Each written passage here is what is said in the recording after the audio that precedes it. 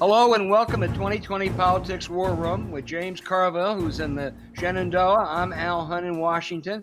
We remain proud partners with Assigned Institute at American University in D.C. We have another really good show for you this week. I hope first you'll ask, and it never gets old, or tell your friends and family about this show, as every vote, every subscriber counts. Subscribe on Apple Podcasts, Spotify, Stitcher, or wherever you listen to your podcast. Now for our guest, James. I really think that it's happy days again here for Democrats. Joe Biden has a substantial lead. Democrats are poised to pick up 4 to 7 Senate seats, maybe add to the House, win key governor's races. But Republicans, under the radar, are pouring a fortune into retain control of most state legislatures. They did this 10 years ago to take over the state houses and then gerrymander congressional and state legislative seats for a decade. Some of the tactics, sleazy, mostly legal, were captured in a book appropriately titled Rat Fucked. Democrats want to be ready this time, and they have two of the best operatives in America with us today. Kelli Ward, the executive director of the Democratic Redistricting Committee, and Jessica Post, president of the Democratic Legislative Campaign Committee. The stakes are huge with a census and new redistricting next year. Kelli, let me start with you because you had to get up early out in California. Your group, led by Eric Holder, Barack Obama involved, this is a big, big deal. Yet, unlike Congress, the Republicans are able to outspend you so far. Why? Well, it's good to be with you guys. Thanks so much for focusing this episode on this topic. As you noted, it's very important, but doesn't often get a lot of attention. So really appreciate you guys highlighting the significance of the down ballot races. First, let me just say that it's not an overstatement to say that the next decade of our democracy is on the line. Not only do we need to defeat Donald Trump, that is an existential threat, but the 2020 election is our last chance to elect candidates who will have a seat at the redistricting table in 2021. So the redistricting process gives us the opportunity to set the stage in the legislative branch, both in Congress and in state legislatures around the country, to make sure that we have a fair system on the legislative side with fair districts where the will of the voters can be reflected in the outcome of our elections. We have not seen that across the last decade, given the Republican gerrymandering of 2011. So this is a really important election from the top of the ticket all the way down ballot to your state legislators, because it is the state legislators who draw the maps in most states. So we have to focus down ballot. To your question about money, look, the Republicans know this reality of the significance of not just the top of the ticket, but all the way to the state legislative level and the local level elections. They know that that's how they get their policies through. They know that that's their bench for the long term. And it's really important that Democrats see it that way as well this cycle, so that we invest in these races at the level we know the Republicans are going to invest in these races. Jessica, talk a little bit about what they did in 2011. It was diabolical, but it was brilliant. And what some of the impact, the effects for the next decade were in some places. Well, thanks again for having me on. I'm so happy to be here with you and Kelli, my partner in this work today. Kelli knows, and you know that I sit on the board of the National Democratic Redistricting Committee, so this is truly a partnership in this work. So at the DLCC, one thing that we observed in 2011, the Republicans for the first time used partisan political data to gerrymander themselves into a near decade-long control on United States Congress. And they also gerrymandered the state legislative maps at the same time. So they used sophisticated data. They took a strategy where in 2010, remember, Democrats had 60 votes in the United States Senate going into the election, control of the United States House. In addition to that, the presidency. And so it felt like things were really going well for the Democrats in America. And the Republicans thought, what's the path back to power? And so they realized that they needed to take back, their path back was to take back the states. Democrats weren't investing enough. At the DLCC, we only invested $10 million that cycle. Republicans invested $30 million. And for $30 million, they got the best return on investment imaginable, non-federal dollars. And remember, this is the time before super PACs became as big as they are now. And they were able to take 21 chambers in one night, 21 state legislative chambers. They used this extreme partisan data to create extremely gerrymandered both state legislative and congressional districts. And they in states like Wisconsin, they said, we need to even be able to survive the highest watermark for a Democrat's election. And at that time, it was 2006, where Governor Jim Doyle was elected in Wisconsin. It was a great year for Democrats across the country. And so they gerrymandered these maps, and it's been a tough one since then. Well, Jessica, let me ask both of you, pick 3 or 4 state legislatures that really are the most important on November 3rd, and then James has lots of thoughts on this. Yeah, I mean, absolutely. I think in terms of redistricting, if you look at states like Pennsylvania, Texas, Florida, and North Carolina, those are hugely important. And I'll tell you, we put the Republicans on their heels. We doubled our electoral budget. We flipped more than 450 seats red to blue since Trump was elected. And in addition to that, we flipped 10 state legislative chambers. So Republicans know that they're up for an unprecedented fight in 2020. And that's why they're doubling down on this level of the ballot. And let me just add, at the NDRC, our job is to look at the map through a redistricting lens. So we particularly look at the races that have a seat at the redistricting table, which is what makes these state legislative races so important for us. And so control of redistricting, and in particular, taking trifecta control out of the hands of the Republicans so that they can't control the redistricting process again, is the focus. And we've made a lot of progress on that since 2011. After the 2010 election, so in 2011, the Republicans had trifecta control over 213 congressional districts. That's now way down, and we've shifted away from Republican control and into either Democratic control, or more importantly, and better for redistricting, into independent commissions.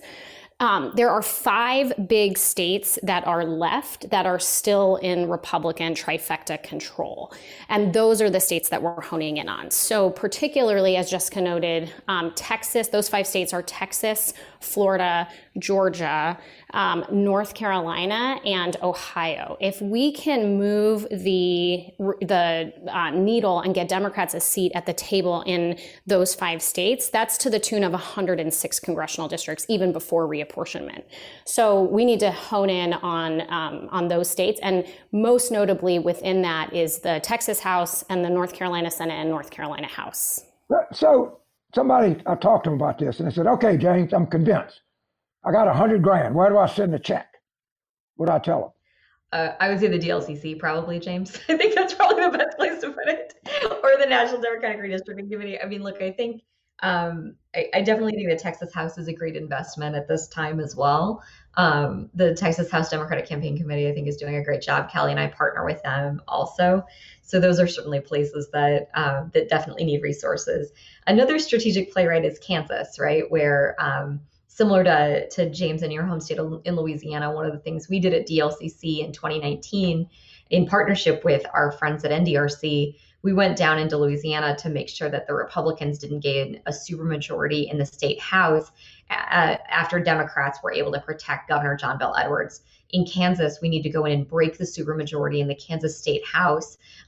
We only need 1 seat to do that, to protect the Democratic governor's veto. So that's probably the most efficient play financially to put your $100,000 is into that effort to break that supermajority in Kansas. We only need 1 seat. So why don't somebody do a project and say, of the Senate races, who's raised the most money per gross rating point? All right? Because they're giving money to Amy McGrath, who's raised $30 million. All right, you couldn't spend $30 million in Kentucky. And, it's another thing if you give to MJ Hager, because you could spend $30 million in Texas. But the Democratic donors, I think, are overfunding some races at the expense of others. And not getting involved in races like Jessica and Kelly are talking about. Right. I mean, I just think our donors are not being strategic. I think that President Obama said it best a couple weeks ago when he did the event for Vice President Biden, and he said, whatever you have done, it's not enough, and so do more. So I think this is a both and strategy. I mean, certainly your point about how far money can go at the state legislative and local level is exactly right. The same amount of money, $1,000 to a state legislative candidate can go so much farther than $1,000 to, $1 billion budget or these these multi-million-dollar statewide budgets. The thing that's important to note, though, is that the same dynamics that are making these races competitive, both at the Senate level and the House level, are also the dynamics that are making these races competitive within the state legislative districts, right? The most competitive state leg districts are in the suburbs. They're in the parts of the state where you're seeing Democrats move away from Republicans generally. So it gives a real opportunity for a full ticket push. And so the state legislative candidates can often draft off of what's happening top of ticket. But to your point, they need their own investment. They need to be able to get on television. They need to be able to run their own races. And as Jessica noted, entities like these House caucuses and Senate caucuses, really their job is to just focus on the state legislative races. And so investments in those entities are helpful because that's how you ensure that the strategy and the money is going to pick up state legislative seats, regardless of what's happening, above them on the ticket. So I'm hearing from North Carolina that there is a small chance that the Democrats could pick up the state Senate. Does that analysis comport with what y'all are seeing? That's absolutely true. I mean, Democrats have a chance to pick up the North Carolina House or Senate. It's we only need 5 seats to flip the North Carolina State Senate. The North Carolina State Senate maps did get slightly better as a result of a lawsuit funded in part by the National Redistricting Foundation.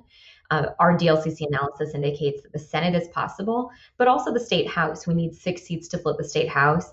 Democrats, we went in and broke the supermajorities in North Carolina in the 2020 election cycle. This is really important because unfortunately, Governor Cooper has no role in being able to veto a redistricting map of either the congressional or the state legislative districts. So we really need one of those branches of government, either the North Carolina House or Senate, in order to have a seat at the table in redistricting in North Carolina. Obviously, winning a seat in Kansas matters, but just hearing you two, it strikes me that the stakes may be the biggest. They're obviously Ohio, Florida, others important, but Texas and North Carolina at the top of the list. Yeah, Kelly can weigh in on this, but the growth of congressional districts, I think that we're likely to see in Texas and North Carolina, very important.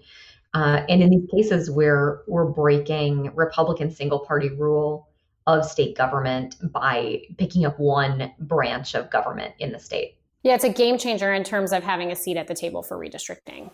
So let's back up. So your key states are Georgia, North Carolina, Texas, Wisconsin. And then I would add in terms of shifting Republican trifecta control away from, Republicans being able to control redistricting and over into Democrats having a seat at the table. Yes, as Jessica noted, there are also other winnable chambers around the country that we don't want to lose sight of, which Jessica can speak to because the DLCC focuses very strongly on, the Minnesota Senate is a top priority as a flip. Jessica mentioned Pennsylvania, which is also an important target. So there's the redistricting targets for shifting Republican trifecta control. And then there is the chambers around the country, sort of regardless of redistricting, where we can, Democrats are in a position to flip those chambers. So we have to look at both elements of the map. Well, y'all are really doing a large work. I'm glad we can draw some attention to this because it's a really critical issue. Well, yeah, it sure is. And I just think, though, the problem that you still face is I think there's so much Democratic money this year growing out of Trump. I mean, there in almost every competitive Senate race, the Democrats raising more, incumbent Republican, same thing in competitive House races.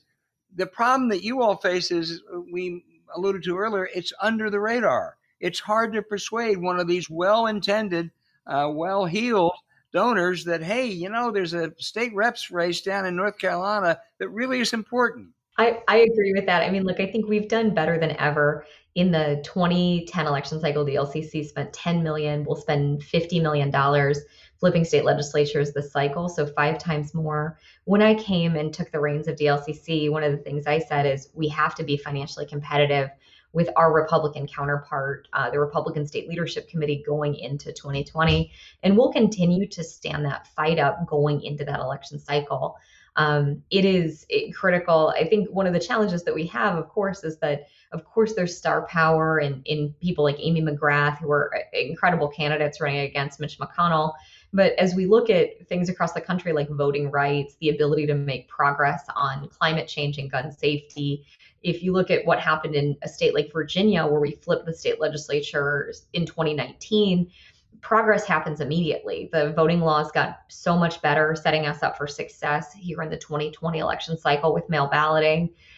We protected LGBTQ and trans folks in state law, and also moved laws on gun safety. So many things that sit in Congress for, frankly, decades get moved immediately after state legislatures flip from red to blue. We see that all across the country.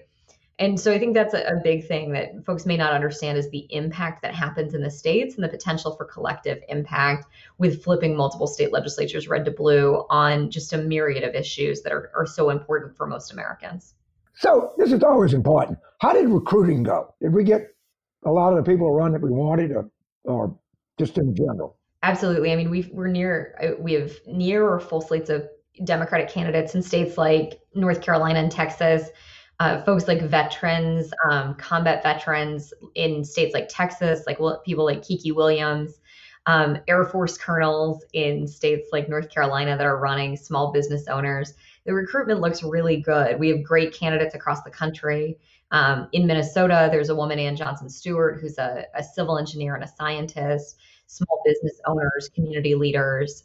We feel very, very good about the recruiting class of these 2020 races.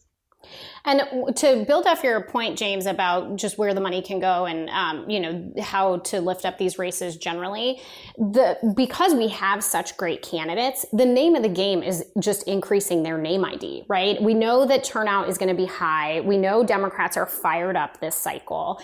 And as I mentioned, there's a lot of these targeted state legislative races that are within the competitive congressional districts. And so there's going to be a lot of effort to turn out these voters. The key strategy is to make sure that the voters know the state legislative candidates' names well enough to go all the way down ticket, and not to roll off or drop off their vote before the state legislative level because they just have never heard of these candidates. So a big thing that we try to do, and a big reason why the money for these state legislative candidates is so important, is because they just have to get their name out there.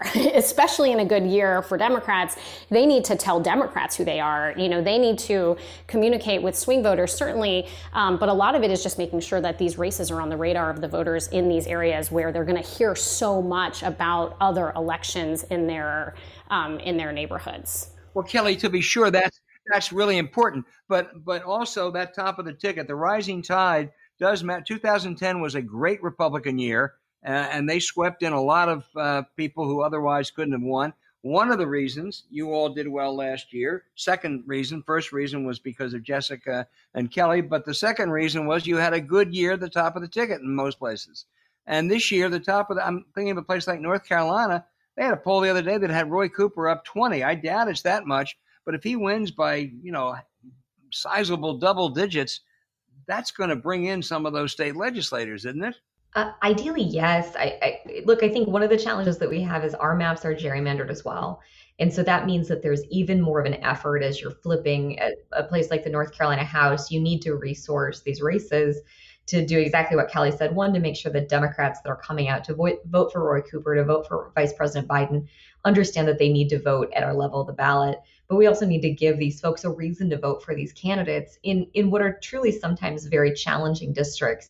So, one of the things that we learned in the strategies of 2008 and 2012 is that while a rising tide does help lift all boats, we still have to resource our level of the ballot in order to secure wins at the state legislative level. In 2012, when President Obama had an incredible year, many state legislative chambers still didn't flip back because of the challenging maps in these states. So the thing that we absolutely know we have to do from years of work is just make sure that these candidates are well resourced in running competitive campaigns. We invested about $2 million to make sure candidates were fundraising across the country. and it's just a huge need. So the assumption that Vice President Biden will win and that'll bring in everything, we've tested that top of the ticket theory at the DLCC in the Democratic Party and at the DLCC for a long time, and it's a little bit like trickle down economics. It just doesn't sort of work. It can't be that bad, Jessica. Yeah. Well, look, Jessica's point about the gerrymandered maps is a really important point because, and we saw this in 2018 with massive turnout, with just such energy on the Democratic side. And you had states like North Carolina and Ohio and Wisconsin that didn't pick up any congressional districts at all simply because of the maps. And then when you look at the state legislative results in those states, right, Democrats in North Carolina, they won 51% of the state legislative results, but they only got 44% of the seats, right? In Ohio, Republicans won 52% of the state leg results, but they got 63% of the seats. So there's the maps really do create this structural barrier that takes massive amount of turnout to overcome. And we've seen, as Jessica's noting, that there are some states because of the maps where the turnout just won't overcome that barrier. And so we have to do both and. We have to, draft off of the energy of the top of the ticket, but we also have to run these individual state legislative races as if they are their own races. So give us the website. Tell our subscribers where to follow this. Where do they go? Well, we'd love folks out to check out dlcc.org. That's our website. You could follow us on Twitter at DLCC and Instagram and Facebook. And then Kelly, I'll throw it to you.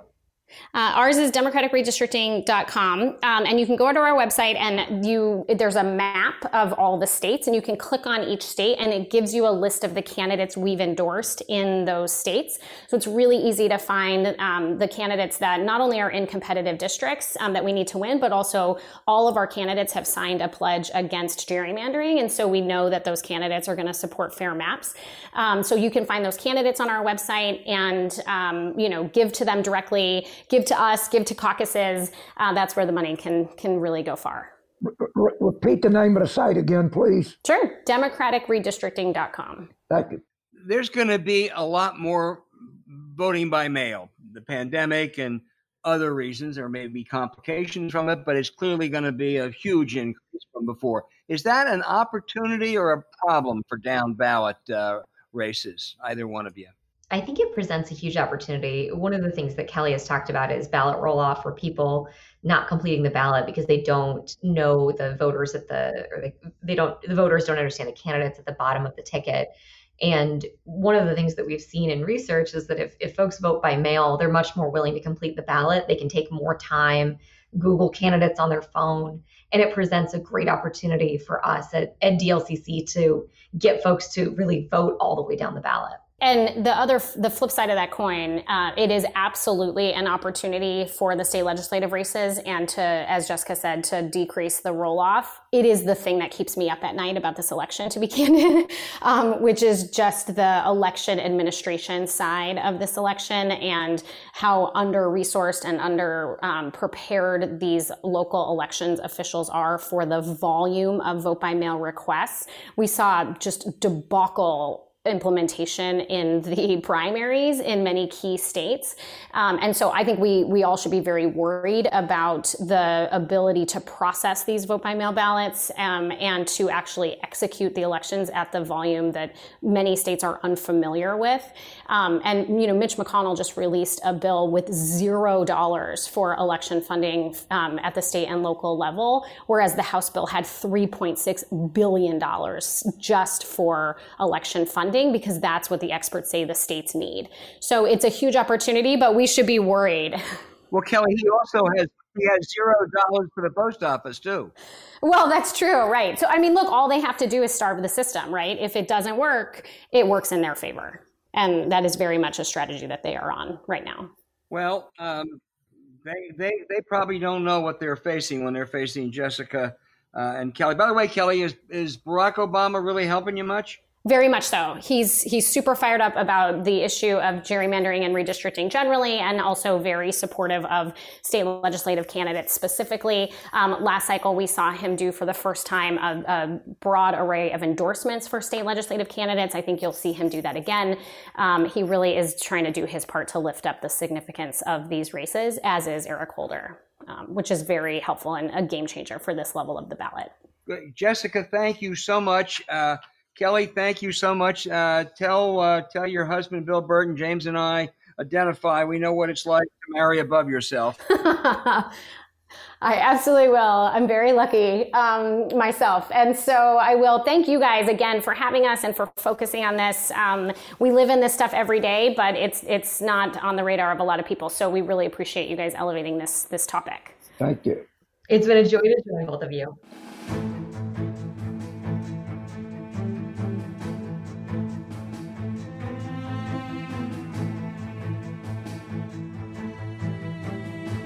Hey, James, the most vilified bribery scandal in America is probably the Teapot Dome scandal in the 20s. Interior Secretary Albert Fall took $400,000 of bribes from oil companies and gave them leasing rights on federal land. 2 years ago, Brookings said, how would that translate into current dollars? It would be about 5.3 million then. Now it's 6 million. Albert Fall, an Ohio native, would be a piker in Buckeye bribery today.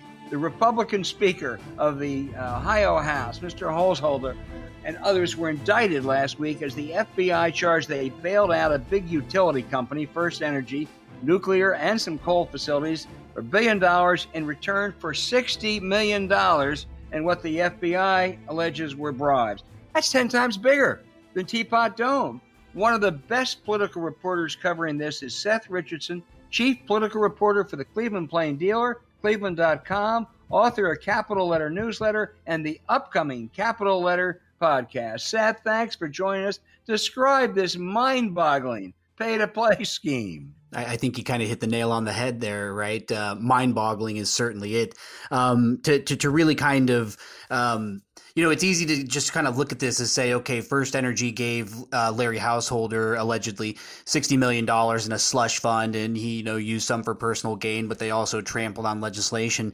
But the thing that's kind of crazy about this whole scandal is just the longevity of it, right? This wasn't just something that happened in 2019 when, the bailout was passed. This goes back to it started as a concerted effort to get Larry Householder, who, for some background, it's probably worth mentioning, was under FBI investigation during his previous tenure as Speaker back in, the early 2000s for, some campaign finance inconsistencies. So, it really started with, and according to the feds, it started with an effort to get Householder elected Speaker, and then turned into this essentially $60 million slush fund that Householder and 4 other accomplices used, one, to get Householder into the speakership, and 2, to get this $1 billion bailout package passed that's, on the back of Ohio ratepayers. And then on top of that, when, people started organizing a ballot initiative to repeal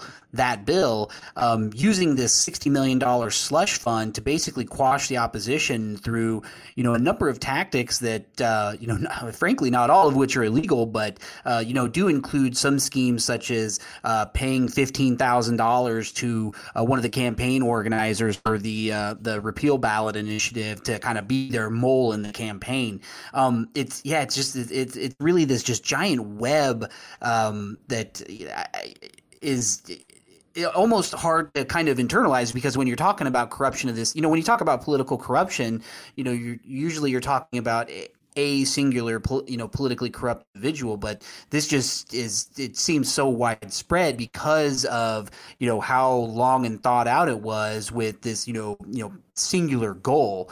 And it does look like, according to the documents that the Department of Justice put out, the affidavit, that Householder had intent on, using these same kind of techniques on other industries, the payday loan industry, which has, kind of been at the center of some investigations in here. But Seth, let me ask you this. This guy was Speaker before. He was investigated by the FBI. He escaped, but most people thought, boy, he was lucky to escape. Then he comes back, so everybody knows about him. I mean, he's obviously a shrewd politician, but he comes back and they elect him speaker again with sort of with malice aforethought. Yeah, it's certainly highly questionable. I would think it was highly questionable at the time, and I think it's probably worth pointing out the reason he was under investigation the previous time was for some campaign finance irregularities and some potential dirty politics that was going on when the deal and that's part of the political side of what's been interesting about all this is we talked about it a little bit before we started recording that this should be a ready-made issue for householders, political opponents, and frankly, the Republican Party's political opponents to just jump on and grasp onto. But because this scandal has tendrils in so many parts of state government,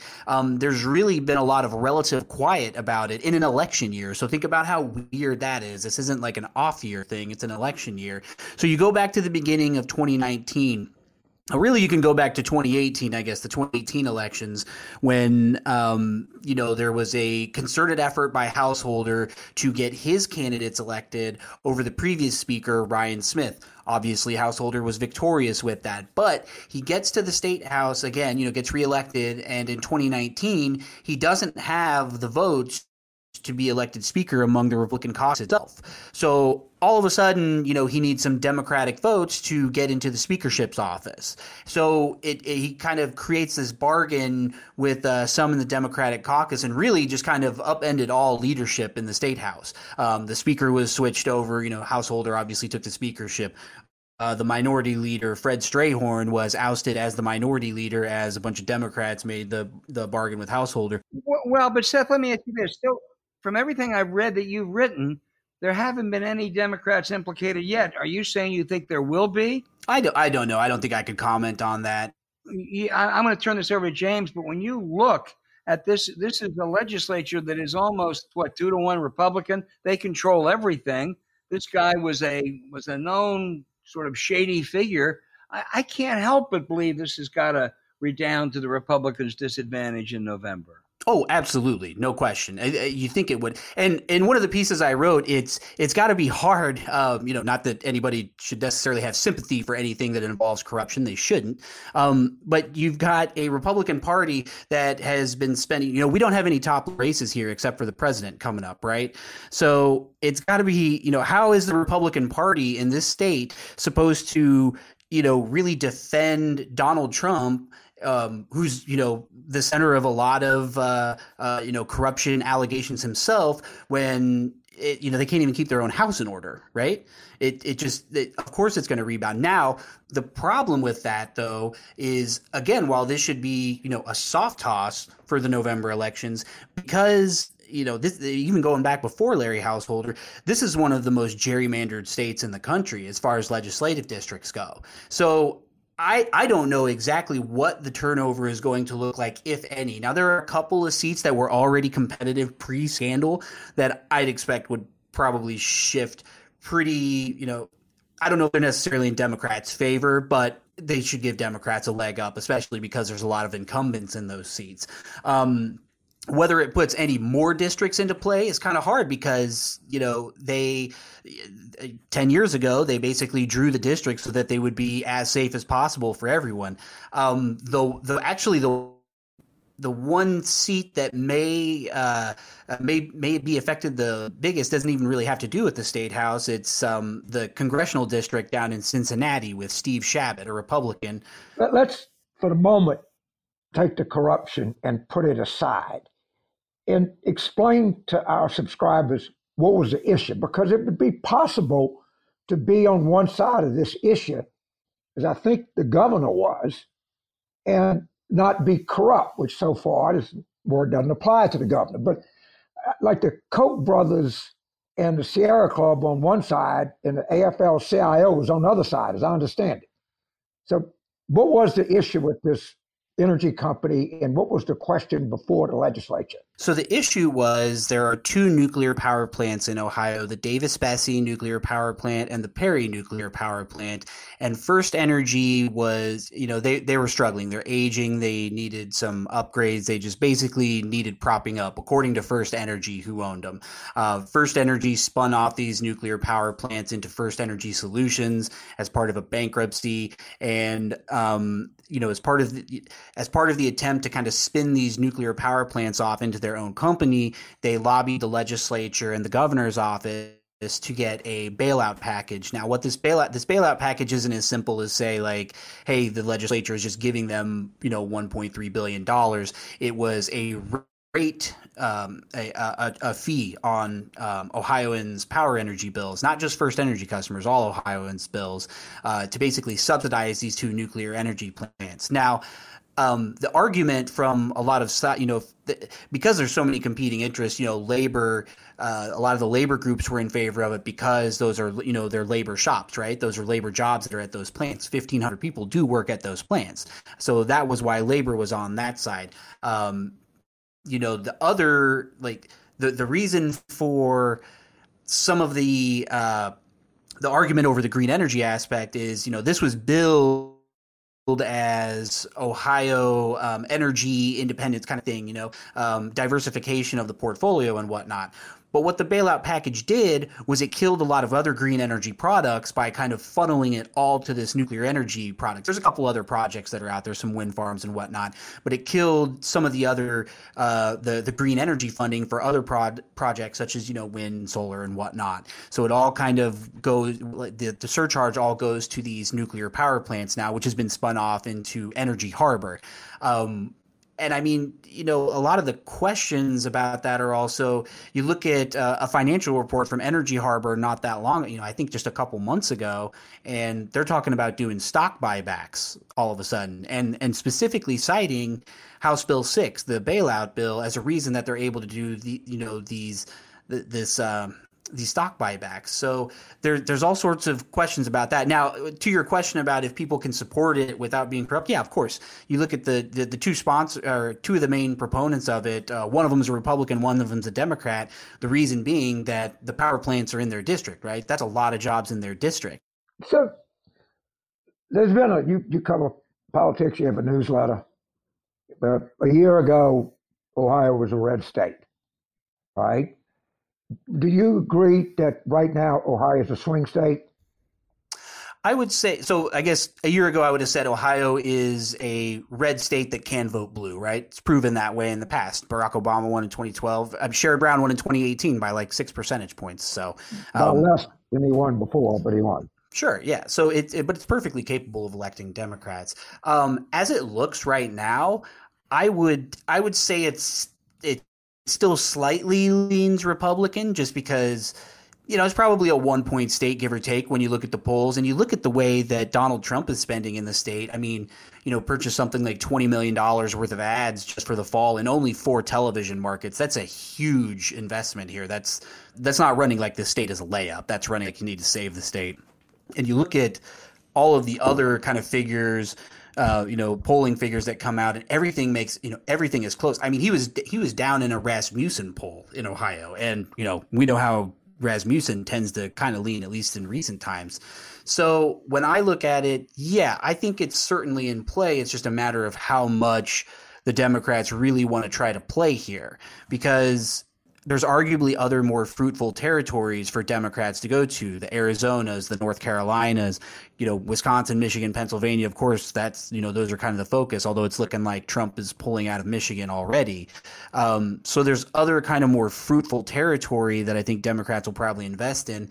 That said, if Democrats do want to make a concerted effort here, there are some gains that I think they could possibly see, particularly the Supreme Court races here, because with the Supreme Court's decision on gerrymandering that is relegated to the state court, if they flip the 2 Supreme Court seats that are up this time, they stand a chance of being able to counter any gerrymandered maps that may come up in the future, which has been kind of the heavy issue here, as far as electing Democrats to the state house and even to Congress. Well, man, that's great. The analysis is just spot on. We're fortunate to get this kind of insight on not the scandal, but just overall politics. James, I think you would bet that Biden is going to make a big effort in Ohio. Yes. I mean, and some of it, this race is so intense and so nationalized and so engaged. I don't know if it really matters what time when they get the field coordinator to Ohio. I really don't. I mean, I think that voters are just really, really engaged in this election, and I don't know how much they're going to be swayed by television spots. I think opinions are pretty hard out there.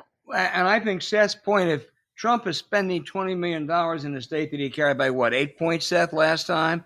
450,000 votes. That's a sign of weakness, not a sign of strength. Let me ask you, before we let you go, Seth, how does this affect Mike DeWine, who has had a reputation as a pretty conservative guy, but a straight shooter, certainly no tinge of corruption? Yeah, I don't think, the feds have clearly said that they aren't looking at Governor DeWine's office right now. And I think if you talk to most people around the state, Mike DeWine's worth like $100 million. He's not taking a bribe from an energy company. That is kind of the prevailing sentiment. And he just doesn't seem like the kind of guy who would take a bribe even if it was offered to him, frankly. And I think if you ask just about anyone around the state, they're going to agree with that. That's Democrats, that's Republicans, that's, even people who hate Mike DeWine probably don't think he's going to take a bribe. How about the people around him? That's the question, right? I don't know that there's any criminality there. I don't want to allege that. But because of just the sheer connections that First Energy has with, they're just widespread, right? They're an energy company who's lobbying the state house. Of course, they've got a bunch of connections. But if this were just a case of, hey, this is, just these 5 people, Larry Householder and his four people who were doing some criminality, sure, okay. But when you read the affidavit from the feds, it certainly makes it look like First Energy, was involved in at least some respects. I don't know how. I don't know if that rises to the level of criminality. And when you look at all the connections that Mike DeWine, or the people around Mike DeWine have, such as, his top legislative liaison was, head of a dark money group that was named in the affidavit before he, joined DeWine's office. That's certainly questionable, right? You look at past and prior, or current and former staffers of his who have either lobbied on behalf of First Energy or are currently lobbying on behalf of First Energy. It just starts to look very strange. I think that, and he had, as far as the public opinion goes of him, right? He's been riding high from some of the, the coronavirus response, at least the initial stages of the coronavirus response. At one point, his approval rating was like 80%, which is unheard of, that especially in this day and age, that's, wartime numbers. And I don't even know if that would be the case at the national level anymore. There are some heroes in this. I mean, actually, it was some Republicans that went to the United States attorney with this story. Am I correct? And that's how it blew up. Yes, absolutely. The person who was running the ballot initiative to repeal the House Bill 6, he's a Republican. My colleague Jeremy Pelzer did a great story with him where, he talked about his kind of reasonings for doing it. And if you look at the affidavit and some of the things he said in there, yeah, it probably took a lot of guts to do that. Because let's look at the arrest real quick, okay? So Larry Householder is obviously the big name who's kind of got his fingers in everything. Everybody on Cap Square knows Neil Clark, and frankly, at some point, has probably done business with Neil Clark. Juan Cespedes, another connected guy that people know. Jeff Longstreth, another connected guy that people know. These are it's not so much just that Larry Householder was involved. It's that, hey, these kind of power brokers on Cap Square were also involved. And if you always run the risk of if you're in the position that the informants are, where they go and they talk about this to the feds and, that gets out, how does that hurt their long-term career prospects? Now, in this case, I don't think it's going to hurt, right? Because of the sheer, magnitude of what's going on here. The sheer magnitude, boy, you have really outlined that. And when we think that it is in current dollars, 10 times bigger than the Teapot Dome scandal. Wow. That's staggering. Seth, we can't thank you enough. You've really been terrific. And go back to your daytime job, and we'll look forward to your podcast when it starts. I appreciate it. Thanks so much for having me. Thanks, Seth. Thanks a million. Thank you. And I want to thank everybody out there for listening to 2020 Politics War Room. Follow the show at Twitter at Politics War Room. Emails, politicswarroom@gmail.com. That's politicswarroom@gmail.com. Thank you for subscribing. Please rate the show with a 5-star review. Be safe. Wear masks if you go out. Socially distance. This virus ain't going away, I'm afraid. We'll be back next week. James, take care of yourself this week. Good deal.